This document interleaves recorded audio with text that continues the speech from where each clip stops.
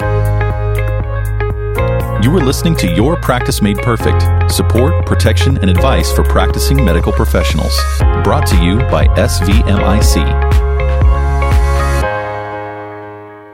Hello, and thanks for joining us on this episode of our podcast. Today, we're going to be taking a look at a closed claim, and we have some great information we're going to be discussing that I feel confident many of our listeners will find not only informative, but educational. And to help me with that today, we have attorney John Ryman here. John, thanks for joining us. Thank you for inviting me. It is a pleasure to be here. Well, John, before we even get into anything about this closed claim here, why don't you tell us a little bit about yourself, about your time here at SVMIC, some of your experience and your background? I am a lawyer. I'm licensed in Tennessee and have been licensed since 1994. I have been with State Volunteer for 14 years now. Well, fantastic. I really appreciate you taking the time to come and discuss this case today. And John, just so our listeners will have the benefit of background of what we're going to be discussing, I want to take a couple of minutes to kind of give them a synopsis of what this case is exactly about. Mr. Smith was 72 and with a long history of various medical issues, including coronary artery disease, carotid artery stenosis, chronic obstructive pulmonary disease, and peripheral vascular disease, when he was referred to a cardiovascular surgeon, Dr. Jones. The referral to Dr. Jones was by Mr. Smith's primary care physician for evaluation and possible carotid endarterectomy. At his initial visit on May the 1st, 2010, Dr. Jones determined that surgery was appropriate, and he ordered a chest x-ray in preparation for the surgery. The chest x-ray was performed the following day and interpreted by the radiologist as showing an indistinct opacity in the left mid-lung.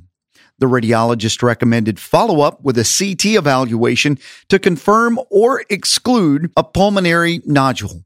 This report was faxed to Dr. Jones, who initialed the report, implying that he had reviewed it. The report was filed in the patient's chart without further action. Then on May the 3rd, Dr. Jones performed the endarterectomy surgery on Mr. Smith. The surgery went well, and the patient continued to do well through his 6-month follow-up visit with Dr. Jones. The patient was not seen by Dr. Jones thereafter. In April of 2011, Mr. Smith presented to his primary care physician with complaints of congestion, coughing, and left hip pain. An X-ray and a CT of the chest were ordered. These studies indicated that Mr. Smith had lung cancer in the area where the suspicious opacity was previously seen on the May 2010 X-ray. Mr. Smith underwent several months of treatment for metastatic lung cancer and died in early 2012. A lawsuit was filed by Mr. Smith's estate alleging wrongful death resulting from Dr. Jones' failure to follow up as recommended by the radiologist in 2010. John, as we take a look at this case, unfortunate outcome, very sad case here. What was the outcome of this case from a legal perspective? Brian, as you might expect, the facts in this case are very much boiled down for the purposes of discussion for this podcast. But as is routine in our cases, we developed the facts through defense counsel, and defense counsel then consulted with a number of qualified experts to find out how the medicine might be applied to those facts. After doing so, the doctor in this case wanted to settle, gave consent to settle, and we were able to negotiate a settlement in the case. So, like you said, on the advice of defense counsel, once they really got into it, it became clear that a settlement probably was the best way to go then. It was, as is often the case, a collaborative effort between us, defense counsel, and the doctor. Although the radiologist recommended follow-up, as we were talking about earlier when I was going through the case, Dr. Jones didn't sound like he referred the patient for any further evaluations. Since this appears to be an oversight, at least it looks that way whenever you look at it from this perspective, was that defensible at all, or is that part of why it was settled, or was that able to be defended? by the physician himself? Well, that was, of course, one of the many factors that went into the determination to settle the case. But I think to understand the defensibility of the case, we have to back up and talk a little bit about what is required for a plaintiff to successfully maintain a cause of action against a physician for medical negligence. So let's talk about that for just a minute. Please do, yes. In order to maintain a cause of action against a physician, the plaintiff has to first prove what is the standard of care. Then they would have to show that there was a deviation from the standard of care, that the physician failed to comply with the standard of care, if you will.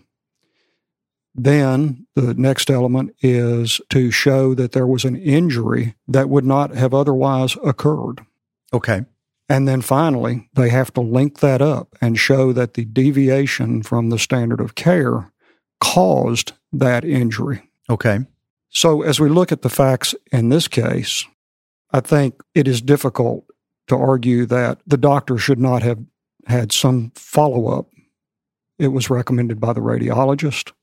And unless the doctor disagreed with that evaluation for some reason, then follow-up was indicated.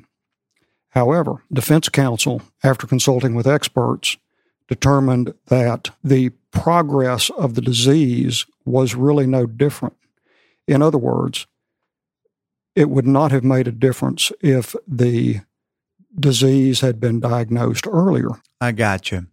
So we are missing one of the essential elements to maintain the cause of action against the doctor, and that is that there was an injury that would not otherwise have occurred. That is generally known as causation. And Brian, I'm boiling all of this down to a very simplified form. Certainly. But these are essentially the elements that are required. So without the causation element, the defense used that really as the foundation for a reasonable defense in this case. I am assuming if you have at least some defensibility, that's got to help whenever you're negotiating that settlement. Is that correct? It would have been one of many factors that entered into the negotiations, of course. One of the interesting parts of this is this really focuses on Dr. Jones' failure here. Was the radiologist named? And if he wasn't, then why was he not named in this part of the case? The radiologist complied with the standard of care. He identified a suspicious image. He reported that to the doctor who ordered the study, and he recommended follow-up. So he did everything that was required to meet the standard of care. He'd done absolutely nothing wrong here. He can't go over to Dr. Jones and make him act upon what his interpretation of that reading was. So that makes sense. It is, of course, Dr. Jones' judgment whether or not to follow up in this situation. What could Dr. Jones have done that would have made this case easier to defend, if anything? Is there anything that Dr. Jones could have possibly done to make this go in his favor? I think it is easy to see how this could have happened. We can all empathize with the situation where we sit down at the end of a long day with a stack of routine reports to review. Yes. And we go through them and we're preparing for the following day, and it is easy to miss something that is perhaps unusual in that stack of routine reports. I think the takeaway from that is to keep in mind that nothing is routine. Yes. But it is certainly easy to see how it happened in this situation. The obvious answer is that Dr. Jones could have ordered follow-up. He could have ordered further studies. He could have referred the patient to a specialist. There are a number of things he might have done that would have been within the standard of care. He did not do any of those things. It is also possible, I don't know that it happened in this case, but it happens in many cases. It is possible that Dr. Jones looked at the study, determined that in his judgment, there was no need for follow-up, and thus did not follow up. If that happens, then it is extremely important that not only the decision be documented, but the decision-making process be documented. and that will help explain why that decision was made sometime later when it is questioned. Well, I think those are fantastic points of the documentation and the attention to detail. I'm certain that that will resonate with some of our listeners and hopefully will cause them to pause and take note of the fact that that could be the difference in being named in a suit and potentially not named in a suit. John, I can't thank you enough. Thanks for being here today to help us work through this and discuss this case. It's my pleasure. Thank you.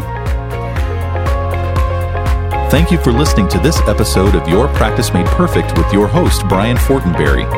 Listen to more episodes, subscribe to the podcast, and find show notes at svmic.com/podcast.